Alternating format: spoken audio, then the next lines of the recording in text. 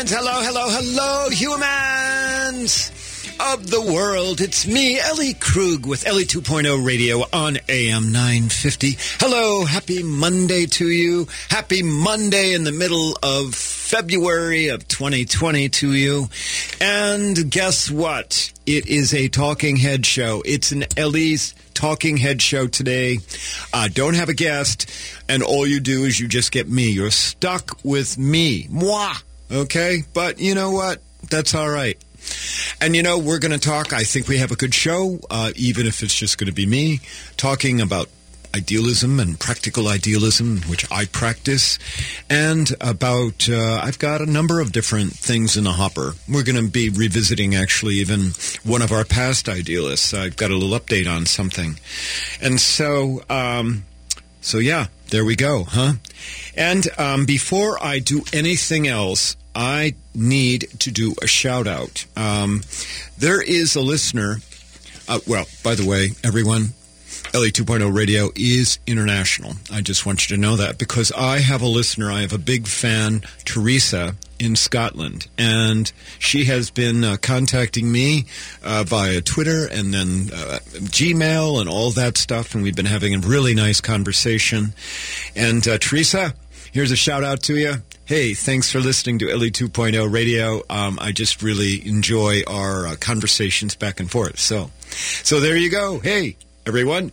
And if you're on Facebook Live right now, as I'm taping this show on the 10th of February, you will see I am trying out a radically new reddish-er lipstick because I am just tired of the old one. And of course, it's a little scary for me to be so bold, but there you go. Okay. Hey.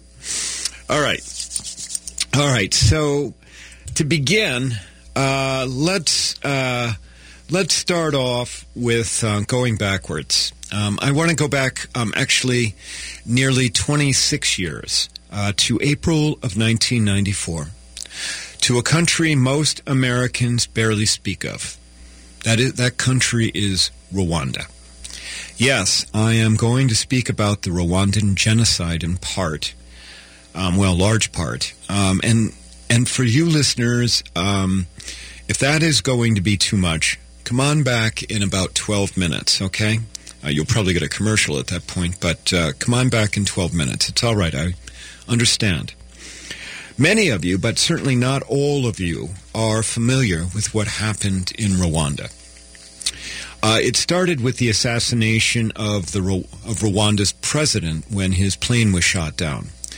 That then created a power vacuum in the country and unleashed an undercurrent of hatred in a country that had two main clans, the Hutus and the Tutsis.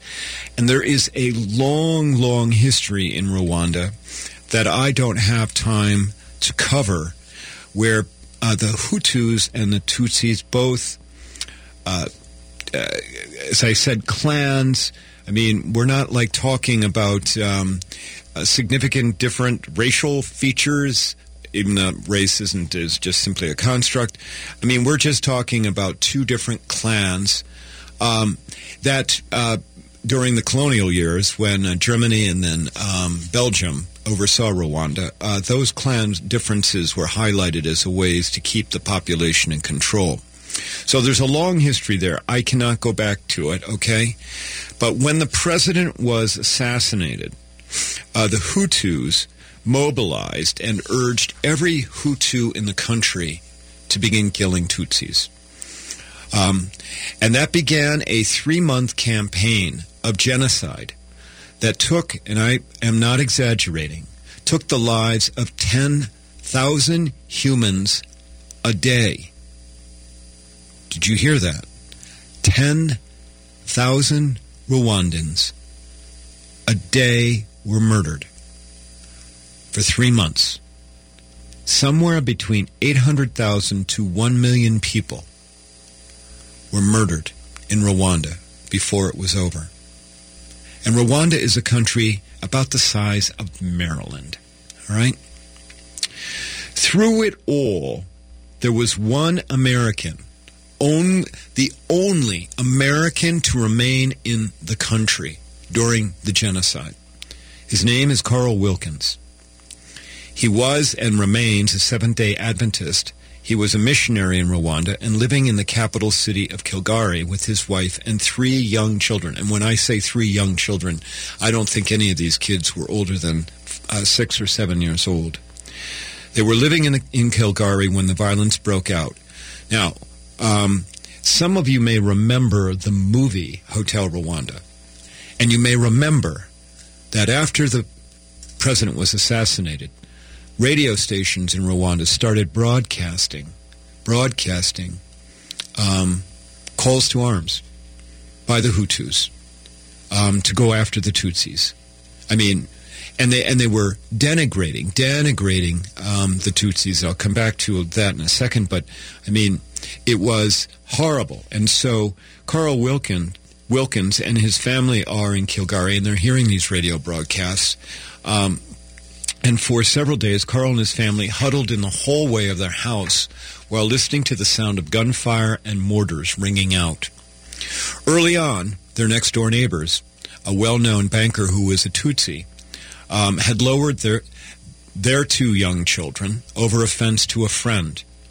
Later, the soldiers and vigilantes came and killed the banker and his wife.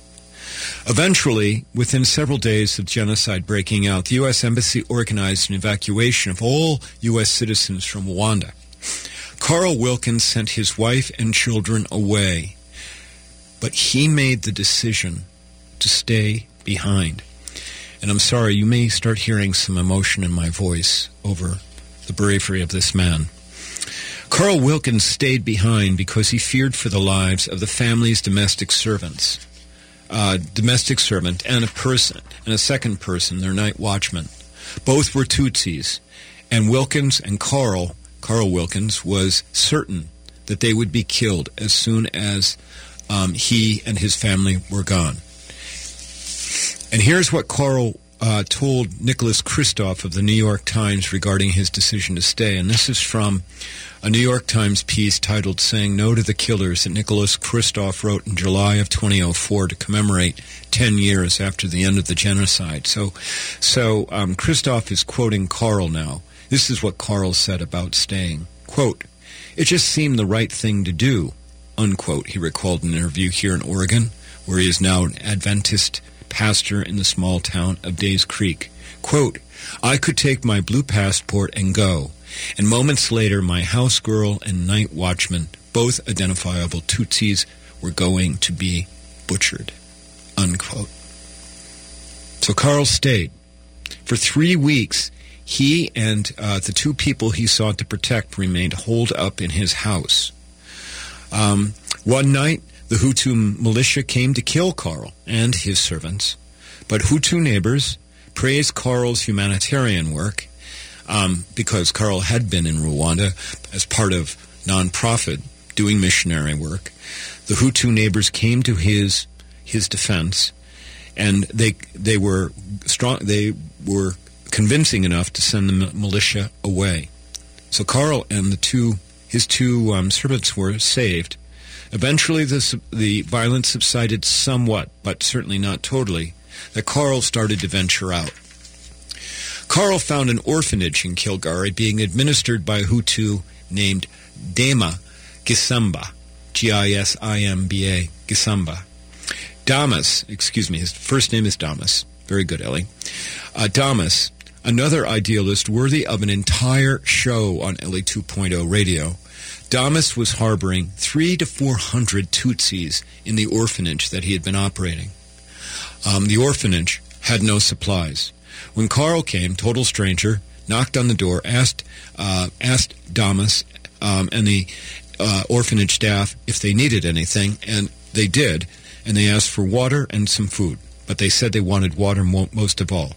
Damas later would recount that he thought he'd send Carl away. Carl would go away and never come back. Carl said, "I can do that. I can get you the water and other things." And again, Damas didn't believe he'd come back, but the next day Carl returned with water and food. And then Carl kept coming back every day after that to supply the orphanage with water and other things. To do that, Carl had to navigate multiple checkpoints with drunken militiamen who had blood-stained hands. Now, I have to tell you, as I researched this piece, because I read multiple things about Rwanda, multiple pieces about Carl Wilkins, okay, as I researched it, the phrase that kept coming up again and again was about militiamen having blood-stained hands. Repeatedly. Can you imagine? On one day, Carl was delivering water to the orphanage, and the militia appeared. At this point, the orphanage executive director, Damas, recalled that he's a Hutu, but even Hutus were being killed if they were believed to be sympathizers. They came looking for Damas because he was a Tutsi sympathizer, even though he was Hutu. But Damas had gone into hiding. On this day, when the militia came looking for Damas, they found one of the orphanage workers. Carl later recounted that the militia man who confronted the orphanage worker, they called the militia man Little Hitler. He must have been there several times. The militia man went up to the orphanage worker, demanded to know where Damas was. When the worker refused to say, the militia man, Little Hitler, shot the worker dead. This happened right in front of Carl. Carl got on the radio at that moment and pleaded to the Red Cross for help because he feared that the militiamen were going to go crazy at the orphanage. Eventually, the Kilgari police came and sent the militia away. Later that day, Carl drove to the office of the Prime Minister, a Hutu in control of much of the violence of what was going on. And he pleaded with the Prime Minister that he protect the orphanage. The plea worked. Everyone at the orphanage was moved to a church where they waited out the duration of the genocide, which ended in July of 1994. Eventually, Carl Klein returned to the U.S., where he had a pastorship in Oregon, as you heard a moment ago. He and his wife later founded a nonprofit, World Outside My Shoes. And that nonprofit has a website, World Outside. If you Google World Outside My Shoes, you're going to find out that nonprofit goes to schools and colleges and speaks about the Rwanda genocide, but also speaks about, quote, the other, unquote. This is Ellie Krug's work. They have at the top of their website about inclusivity and empathy. I'm going to try and get Carl on this show. We'll see. Carl and his wife are actively speaking, as I said. If you go to the website, you'll see that they have a very full calendar. Wow, I am in awe. One last thought, and that is this. As those radio broadcasts went out, calling upon Hutus to go and kill Tutsis, neighbor against neighbor, those words rang out, and from an American Radio Works piece titled "The Few Who Stayed: Defying Genocide in Rwanda," one of the survivors said this. In Rwanda, they referred to Tutsis as cockroaches, explained Omar. They were not human beings. This is very important to understand. There are very close parallels to what happened in Hitler's Germany. They said, don't worry, you're not killing humans like you. You're killing some vermin that belongs under your shoe. You're killing cockroaches, unquote. It is difficult to avoid drawing parallels to what's happening in the United States at this moment with what happened in Rwanda 26 years ago. The key is that it takes courage to do the right thing, as Carl Klein said. And you know what? Carl did the right thing. Carl Wilkins said. Carl did the right thing. This is what idealists do. Carl Wilkins. Read up about him and his bravery. We'll be back in a moment. Thank you.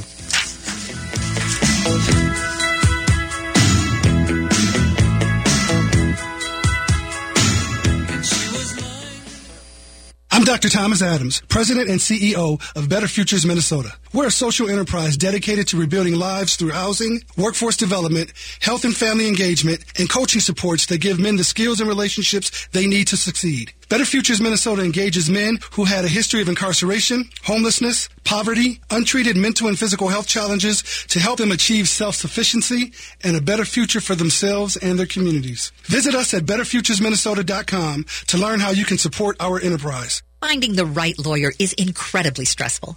It can be tough to know even where to start. Don't just run an internet search for an attorney. Start with the Minnesota Lawyer Referral and Information Service, an enhanced program of the Hennepin and Ramsey County Bar Associations. They'll connect you with over 200 thoroughly vetted, qualified attorneys practicing in over 50 areas of law. Call 612-752-6699 or go to mnlawyerreferral.org. The right call for the right lawyer. Get a head start on this year's Blue State Ball by having dinner with me, Tom Harbin, on Saturday, February 22nd at Crooner's Lounge and Supper Club. It's your chance to discuss with me the big issues facing the country in a small, intimate setting. You can guarantee your spot at the February 22nd dinner by pre-purchasing a ticket for $200. Tickets are very limited and will go fast. So reserve your spot now by calling 952-946-8885. More details at am950radio.com. What kind of a jackass would let an animal pick their insurance? Did you really think a lizard could save you money on car insurance? Would you let a duck pick your health policy? Insurance can be a zoo, but this is ridiculous. What you really need is an insurance agent that isn't looking out for the insurance companies. You need Cheryl at Array, an independent agent with 30 years experience looking for the best rate possible. Quit monkeying around and call 763-504-3067. That's 763-504-3067 for Cheryl at Array, representing you, not the insurance companies. Hi, this is Charlie. Dad, don't embarrass me by making me say this. What does a used iPhone go for today? Fine. My dad is the greatest fantasy football player of all time, Matt McNeil. I won our league this year. Ugh. When I'm getting together with my friends without my dad, we always go in my Sienna. Not only does it drive great in winter conditions, but it can easily fit all my friends with seating up to 8. My son's friends' parents request he drive because he has a Sienna. It tells you everything you need to know about their safety and reliability. See for yourself at Rudy Luther Toyota, 394 and 169 in Golden Valley. This is Ellie Krug from Ellie 2.0 Radio on Mondays from 7 to 8 a.m. Many listeners know that I founded Human Inspiration Works, LLC, which trains on human inclusivity and on how to be welcoming to diverse humans. Today, organizations of all sizes find that they need to train team members on diversity and inclusion. I can do that. Many say that my trainings change the way they see the world. I'd love to help make your organization more welcoming. For more information, go to humaninspirationworks.com. Thank you.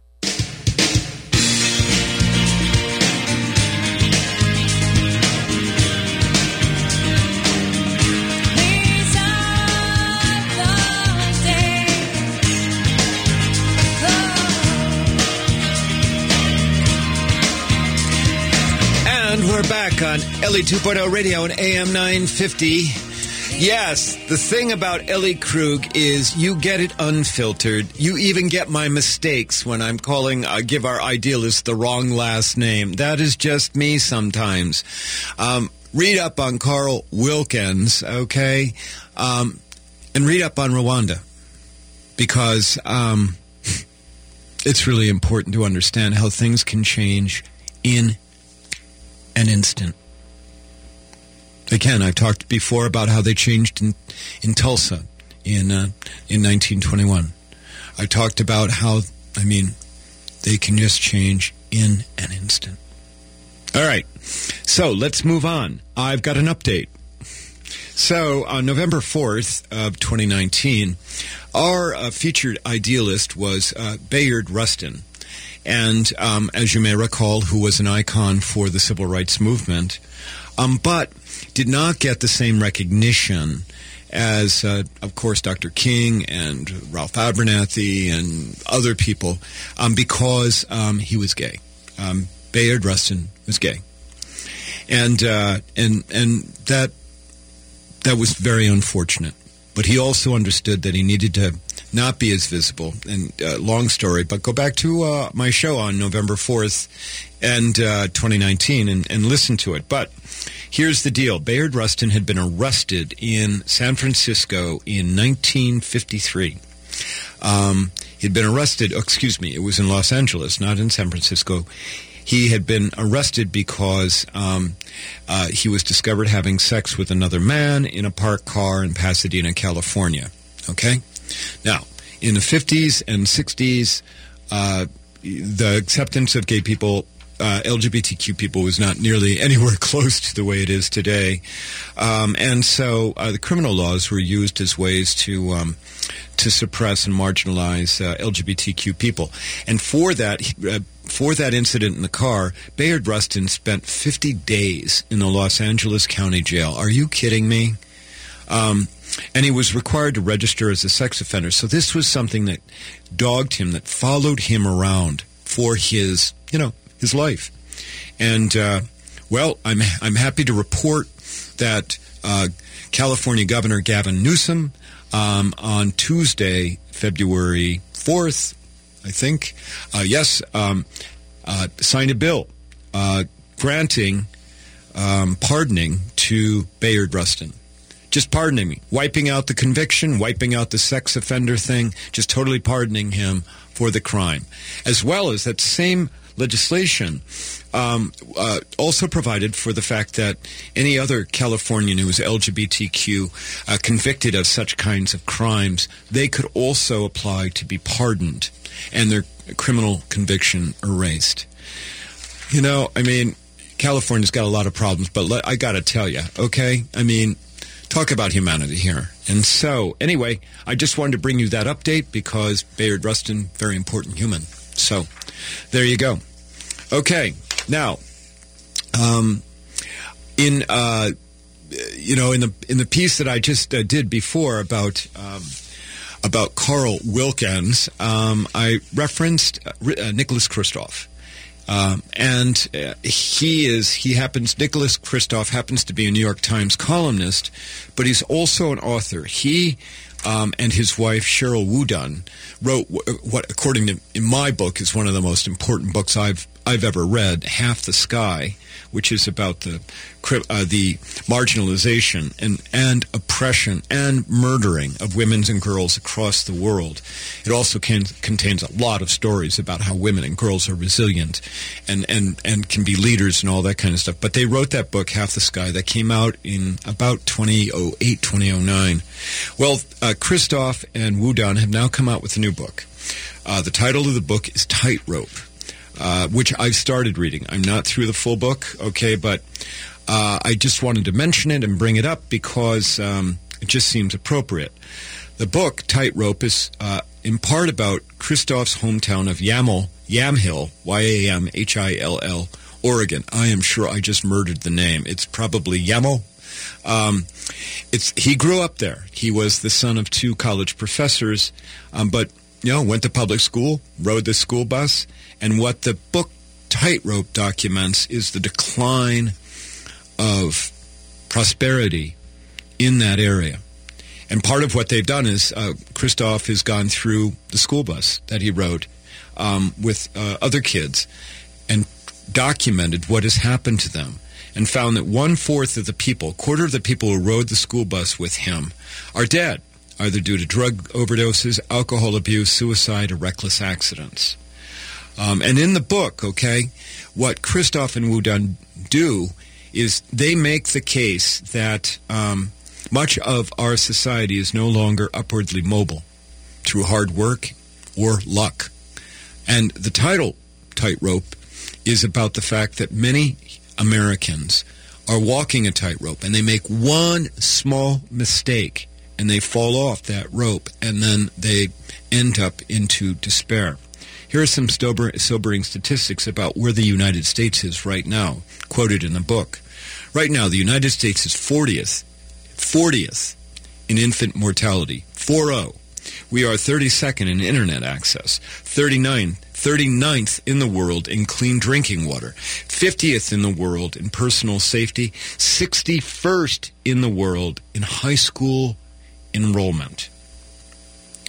And for 3 years, although I think it stopped last year most recently, but 3 years before that, life expectancy declined. If the minimum wage in 1968 had kept up with inflation, today it would be $22 an hour.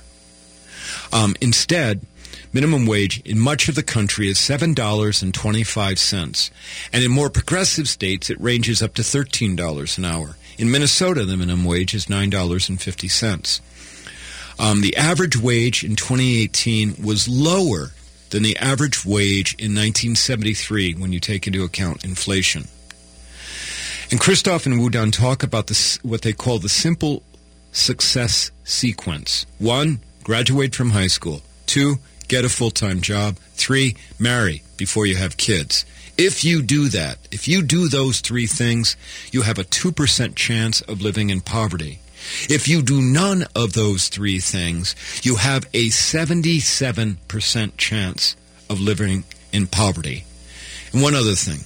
They say that the cheat rate on food stamps, where people get food stamps and they're cheating, is 1.5%. 1.5% of the people who get food stamps cheat. They compared that to the fact that millionaires hide $36 billion a year in taxes from the Treasury. Think about that. What this book, Tightrope, does is it helps explain where America is today and why people are afraid and angry. We know what appeals to people who have lost hope.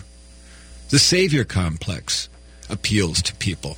The fact that you think that somebody comes along and says your problems are not because you've lost hope. Your problems are not because the government has not kept up in providing a minimum wage that keeps with inflation. Your problems are because of immigrants, because of people with darker skin, because of people who have different religions.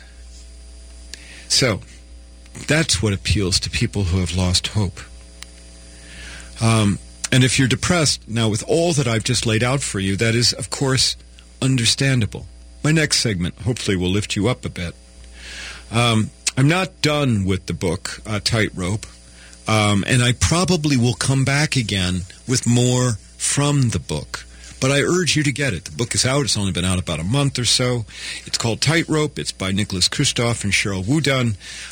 Very well worth your time. Very sobering, but important stuff for all Americans, especially idealists, to have as background information about going forward. All right. Well, we're going to take another break. Hopefully you're enjoying Ellie's Talking Head. Hopefully you are. And if you are, visit my website at elliekrug.com.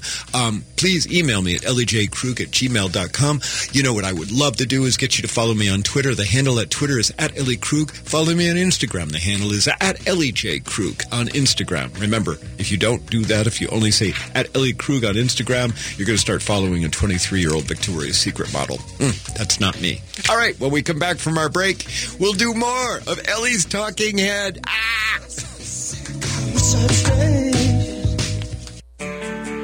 My part-time service in the Army National Guard makes it possible for me to be more for the community I call home. I'm a better neighbor because my service has taught me how important it is to be a team player. My training helps me in my classes when I give attention to detail to the task at hand. My service also allows me to be there for my community in ways others can't. I help my hometown recover after nature strikes. My service in the Army National Guard allows me to keep my country and those I care about safe from threats. I also work with a network of professionals that help me succeed. Also, the Army National Guard's education benefits make getting a higher education a reality. Being an Army National Guard soldier makes living and serving in my community more rewarding every day. Learn more about how you too can live and serve part-time close to home by visiting NationalGuard.com. Sponsored by the Minnesota Army National Guard. Aired by the Minnesota Broadcasters Association and this station. I'm Rick Unger. You've heard the screamers, you've heard the shouters, the haters, the beraters. Well, now it's time to listen to a real conversation, a rational conversation. Now it's time for the Rick Unger Show. Listen to the Rick Unger Show every weekday from 5 to 7 p.m. on AM 950, the progressive voice of Minnesota. Stream at am950radio.com or search KTNF on the TuneIn app. Northeast Minneapolis is known for its creativity, and you'll know exactly why when you eat at Hazel's Northeast. Their creatively prepared comfort food will have you coming back week after week. Breakfasts like biscuits and gravy, granola pancakes, and brisket hash. For lunch, homemade soup and one of the best Reubens in town. And don't miss the daily risotto or Chef Ali's ever-changing dinner specials. Come on in. Bring the whole family. Hazel's Northeast delivers real good food. Family owned at 29th and Johnson in Minneapolis. Hey, I guess we found a new name for our show. Really? What's the new name? Pilot's Progressive Party. How did you ever come up with that? Pilot's our name and Progressive Fun is our game. Well, what's that about?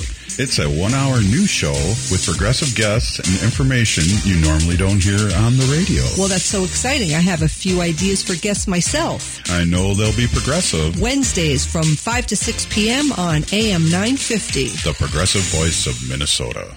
Hi, I'm Peter Solak. And I'm Adam Ostrowski. We are here at Woodland Stoves and Fireplaces to talk about the joy of live fire cooking. Cooking over a live fire is the oldest and most basic form of cooking. What's new is in the way fire is handled and its heat is managed. It's easier to experience and enjoy the smell and taste of food cooked over a live fire. Woodland Stoves and Fireplaces sells and installs live fire grills, fire pits, and ovens. Let us help you experience the smell, the taste, the fun of cooking with fire. Pizza was first made and is still best made in an open fire oven. The radiant and conductive heat of a live fire is unmatched for wood roasting and baking artisan breads too. Come see the many ways you can cook over a live fire. Woodland Stoves and Fireplaces has over 35 working wood and gas units on display at the corner of East Franklin and Riverside Avenue in Minneapolis. More information at woodlandstoves.com. Find the fire that works for you. Woodland Stoves and Fireplaces. Out of the ordinary products and services since 1977.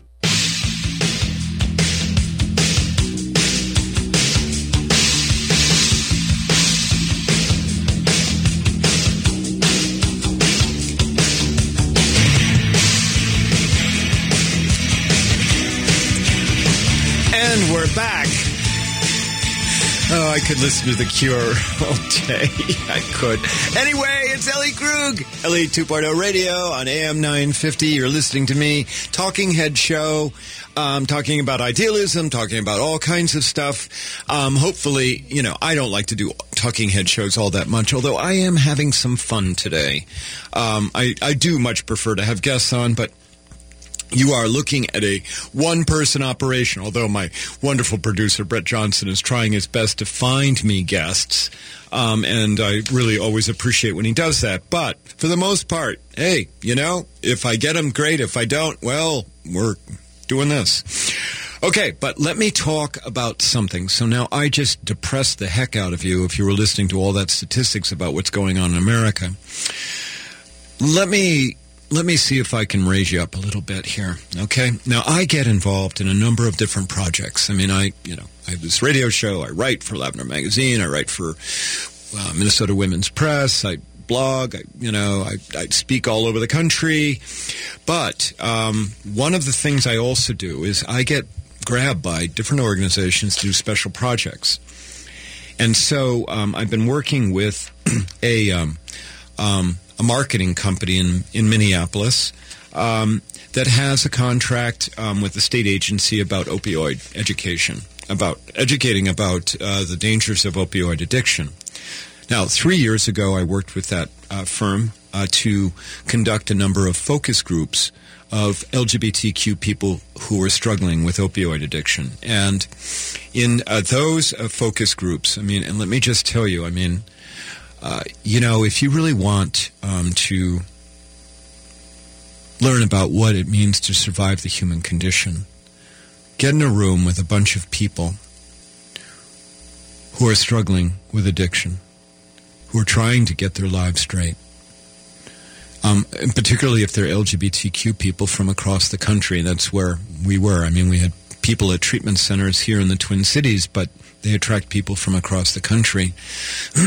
And I've got to tell you, the stories that I heard about shame, loneliness, abuse, doctors who just carelessly prescribe pain medication. You hear enough of those stories, and you get a good sense of the fact of what Christoph and Wu Dun found in their book Tightrope about what drives us humans to abuse, to addiction, when it's too difficult to survive the human condition. Well, the marketing firm pulled me back in late last year, and they asked me to find some LGBTQ people who were in recovery. Now, who had gone through treatment and who had been sober, had been clean for a number of years. Now, this is tricky work. One of the things you don't want to do is start interviewing people and somehow you start triggering them. So we had to have some precautions in place. And I need to do a really big shout-out to the Pride Institute here in Minnesota, because they helped me locate two people who I found as really great subjects for this video. It was called the Opioid Recovery Video Project. I found the Pride Institute helped me find two people, and one of those people in turn helped me find one more. All of the people, and so I went and I interviewed them, and I, how good will they appear on camera, and actually they all turned out to be really, really great storytellers. And they all had been humans who had been hurt.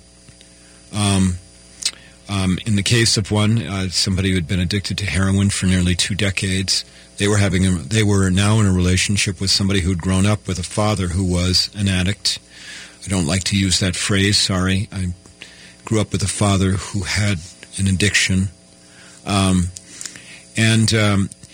so on Thursday of last week, in a studio in an obscure warehouse just off of downtown Minneapolis, we filmed these folks. I interviewed them, and the way that it works is once the film is done, only the responses will appear on the film. Nobody will ever hear my my incredibly masculine voice. And what I heard in interviewing them about their recovery was incredibly powerful stories of overcoming demons. What I heard was about clawing one's way to enlightenment. What I heard was of moving from the passenger seat, where life just takes you, to being in the driver's seat, where you control where and how you go. Maybe the most powerful statement I heard when one of the participants was, quote, "Just tell one person," unquote, "that you are addicted and want to stop." That person, a woman, a lesbian, said, "If you just tell one person, that's the start for you." And you know what? You listeners right now, each of you can be that one person if somebody is brave enough and vulnerable enough to talk to you about an addiction issue. I'm sure that some of you listening right now have addictions. Maybe it is to alcohol, maybe it is to drugs, maybe it is to food. And if you do have an addiction, and by the way, I struggle as well, so I'm not on a high horse here. You know, at some point you realize life is short and you've got to take care of it. Because if you don't, it may make life shorter. I don't know. I'll tell you, I was just incredibly moved. I mean, it took about 3.5 hours to do the filming. And I was just incredibly moved by the vulnerability of the 3 people who came and were willing to allow me to ask questions, allow total strangers, because we had people running cameras and we had people in another room looking at the video feed, to allow people to just simply be there and risk intrusion as somebody shared some of the most intimate details about being human. Frankly, the experience renewed my faith. It did. And so now we're back to Christoph and Wudang and what they're finding about people having lost hope in America and then giving up and then falling into addictions. We all of us humans are capable of change. We are. I couldn't be an idealist if I didn't believe that. Because idealism is the whole thing about idealism is about fostering change. And I just have to tell you, it does not have to be this way. We all have it within us, individually and collectively as a society, to help give people hope, to get them out of misery. We have that. We have the ability to do that. It's just a question of whether we can quit fighting with each other long enough to grab that vision and to work towards it. I don't know. I do believe, though, as you've heard me say multiple times, the vast majority of all humans are good. We have good, empathetic hearts. We're just simply afraid. We're afraid. We're afraid of giving up our addictions. We're afraid of doing some of the work to get hope. We're afraid of working together to change the landscape. Boy, I'll tell you, I really want to change all of that. I do. Will you join me in that? Will you help me make the world better? Okay. Well, there you go. Ellie's Talking Head at length. When we come back, you'll get my C block where I'll talk a little bit about more about my work. I just talked about my work. If you like what you hear, visit the website at elliekrug.com. Will you tell others about this show? Because I'm trying to get this. I mean, we're already international, but we could get more countries, you know? You know what I'm thinking? Okay, we'll be back in a minute. Thanks. I want to take the breath that's true.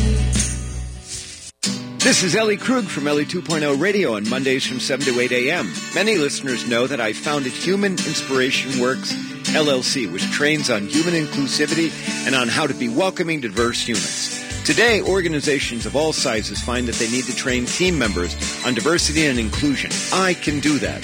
Many say that my trainings change the way they see the world. I'd love to help make your organization more welcoming. For more information, go to humaninspirationworks.com.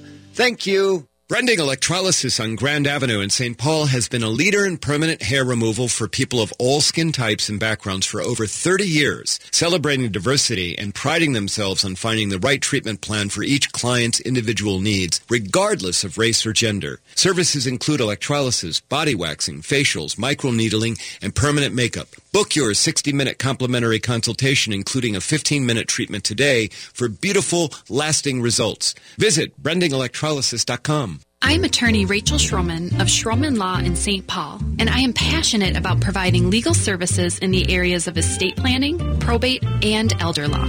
My clients receive the attention and compassion they deserve, with their peace of mind being my top priority.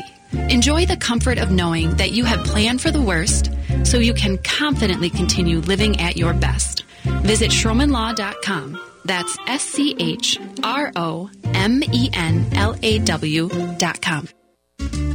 Supporting the best local and independently owned restaurants in the Twin Cities has never been easier. You'll find an expansive list of local dining options at eatlocalminnesota.com, from classic American comfort food to authentic flavors from around the world.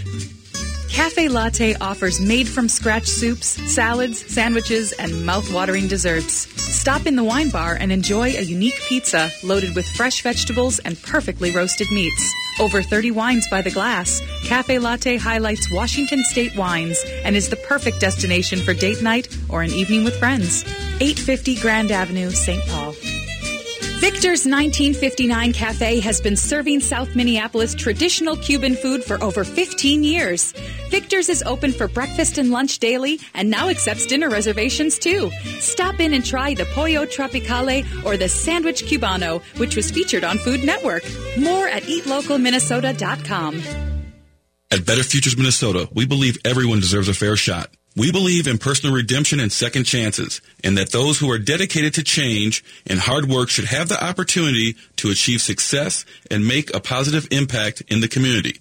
The men we embrace and serve have made mistakes, but they aren't bad people. We work with men who take responsibility for their past and are committed to doing better, who work to create a better life for themselves, their family, and the community. Learn more at betterfuturesminnesota.com.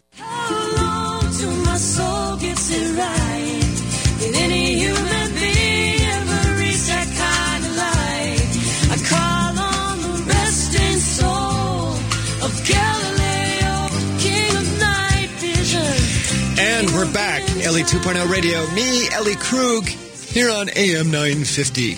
People that are kind enough to allow me to show up every week on the airwaves. All right, this is my C block where I talk about my work. So let me start out by saying what's going to happen later this week. So later this week on the 20th of this week, 20th of February, I am driving to South Dakota. As you may have heard, remember from my last show, I've talked about the fact that in South Dakota there's a movement right now. There's legislation pending to criminalize health care for transgender youth. So the bill provides that for youth under 18 years old, that doctors could go to jail for a year if they provide prescriptions for hormone and do any kind of treatment to assist transgender youth with being trans or non-binary. And, hormone blockers keep trans girls, so that's somebody going from male to female, keeps trans girls from having this kind of voice when they're older. So it's pretty darn important. So I'm going to be there. I'm going to be on the 20th, going to be on South Dakota Public Television. And hold on the 17th, the 18th, I'm going to be on South Dakota Public Radio. I'm going to be doing that by telephone. Then 2 days later, I'll be on television. And then on the 21st, I may be speaking in Sioux Falls. We're trying to figure that out through some religious organizations. And on the 22nd, though, in the morning of the 22nd, I think at 10 o'clock, I'm going to be speaking at the Holiday Inn in downtown Sioux Falls, giving my talk about bridging divides, giving my talk about how we need to respect all humans, and giving my talk about trying to cause those who don't understand transgender people to at least try and meet me in the middle. So, stay tuned. I'll obviously report about it afterward, after it happens. We'll see. Okay? All right. Well, now, I also want to just share about something that happened to me last week. So, I'm a lawyer, among other things, and I do trainings for lawyers. It's called CLE's, Continuing Legal Education. And last week I did a Transgender 101 at the main CLE center in downtown Minneapolis. We had about 50 people in the room, maybe 40 people online. I spoke about what it means to be transgender. I showed a video, and the video is titled "The Real Thing." Now, if you want to Google that, you're going to have to Google the real thing, soldier with transgender daughter, because there's a lot of videos out there titled The Real Thing, okay? But this is a 7-minute video about a young transgender girl who is it looks like in middle school, whose father, soldier, comes home from deployment and has never seen his new daughter. When he left for deployment, he had a son. And so the video is very touching. Anyway, I showed this video to folks. And then we talked about the issue of choice. That's why I showed the video. The biggest hurdle that transgender and non-binary people face is that people believe it's a choice, that you didn't have to do this. You don't have to do this. I mean, I heard, I didn't not that it's all about Ellie Krug, please understand that, but I didn't transition until I was 52 years old. I had people coming up to me saying, for 50 years you look like you're pretty darn happy as a guy. Why? Are you sure you're really a woman? And so this choice thing, that's partly what's going on in South Dakota. Okay, you got legislators, there's some religious ramifications here as well, but you've got legislators saying, you know what, they don't really need to be transgender.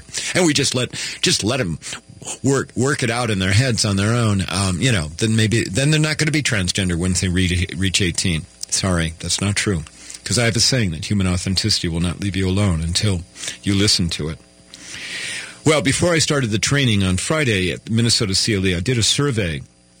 And the question was to the participants in the room. We couldn't do it online, but with the people in the room, the survey was, do you believe being transgender is a choice? Yes, no, or uncertain? And we had, nobody said yes, but we had 26 people who said no, it was not a choice. But then we had 7 people who were uncertain about whether it was a choice. Well, so I went through, I trained about, how human authenticity will not leave you alone until they're done. By the time I was done with the training, I surveyed everybody again, and everybody was either actually, everybody in the room was no, it's not a choice, okay? We had nobody uncertain anymore. I eliminated 7 uncertains as a result of my training, and I felt pretty darn good about that. Thank you very much. Not a very scientific poll, but you get the idea. So, when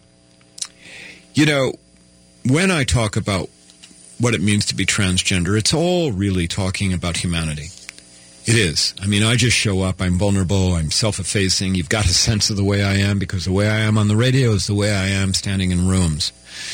And what I found on Friday when I did this training is that there were a number of older white-colored men responding to my work. I mean, I am talking about people who are visibly in their late 60s, 70s, who are responding to my work. One of those men bought my book, and I inscribed it. And as I was inscribing it, he started to cry. And I gave him a hug. Now, I don't believe he was transgender.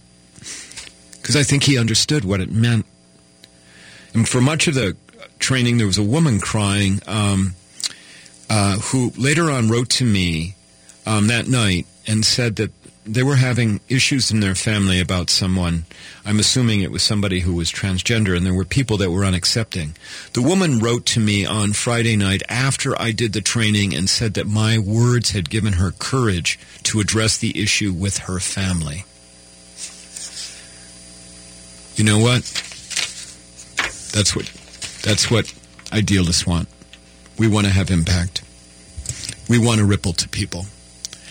And now I've got to go because I'm going to overstay my time. So I need to be big thanks to my sponsor, Brending Electrolysis, also to Better Futures Minnesota, give people second chances. A big thanks to my producer, Brett Johnson. Brett, you're the one who keeps track of the math when Ellie 2.0 is doing a talking head. And to my listeners, I want to thank you for tuning in every week, for sharing about the show.